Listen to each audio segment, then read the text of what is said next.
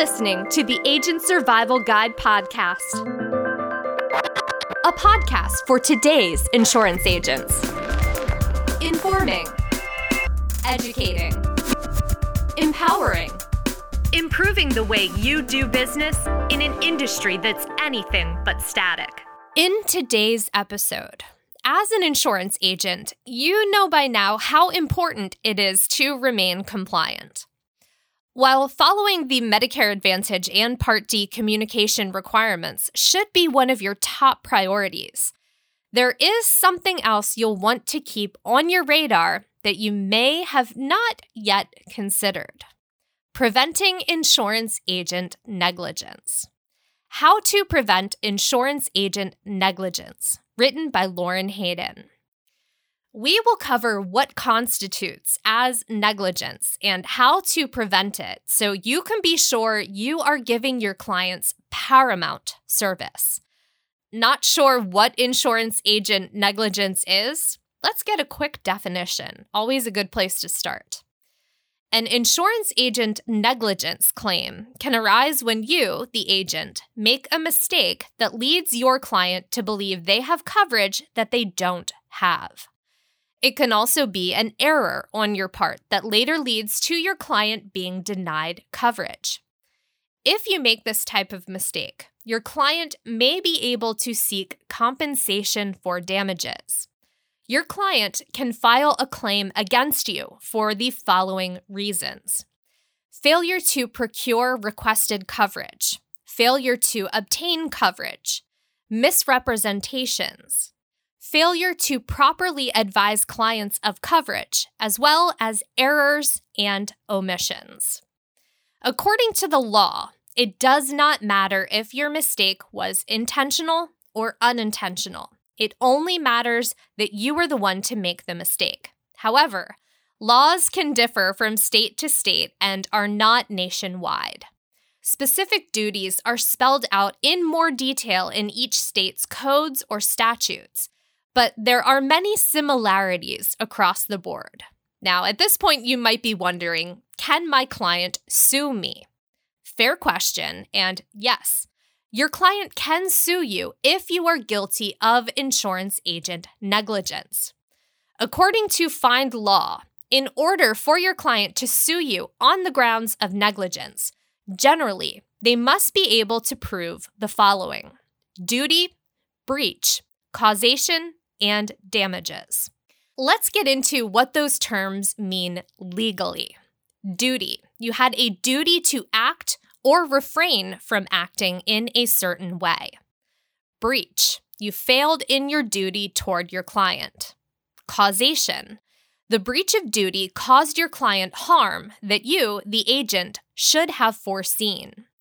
Damages. Your client suffered actual damages, such as lost wages and medical expenses.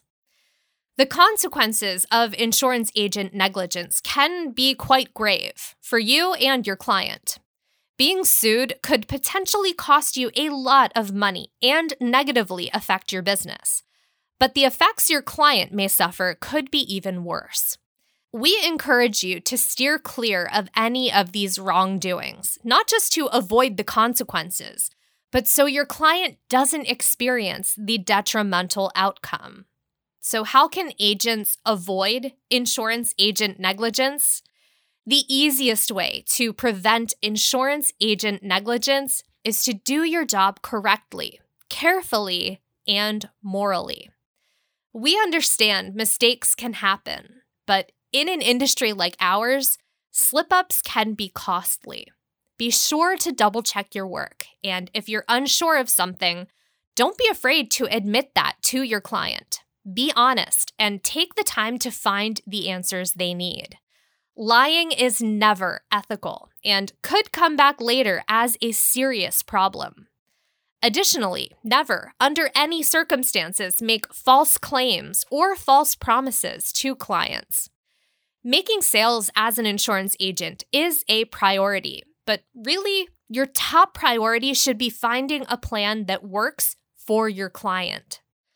Overselling a plan by making your client think they will have the perfect coverage, and that's perfect with air quotes, can hurt both them and you in the long run. Walk through plan options with your clients thoroughly. You may not be able to find a plan that is exactly what they're looking for, but if you have a diverse portfolio, there should hopefully be an option that fits the majority of their needs. Insurance agent negligence is something that every agent should be aware of and know how it can affect them and their clients. The bottom line is to remain ethical, do the right thing, and be honest with yourself and with your clients. If you do this and follow the Medicare Advantage and Part D communication requirements, you'll be on a good path. It's also vital to stay up to date with the latest policy changes and updates, and we are here to help you keep up with that news. Make sure you're subscribed to the Agent Survival Guide podcast and join our ASG newsletter. You can sign up by clicking on the text version of this article and entering your email in the box on the right-hand side of our blog. Click Get Updates. It's that simple. And another resource that is always available to you, our episode notes.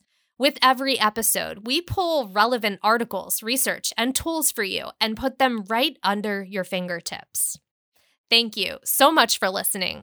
You are always welcome to reach out to our team with compliance questions or just general insurance questions by calling 1-717-562-7211 or email us at asgpodcast@ritterim.com.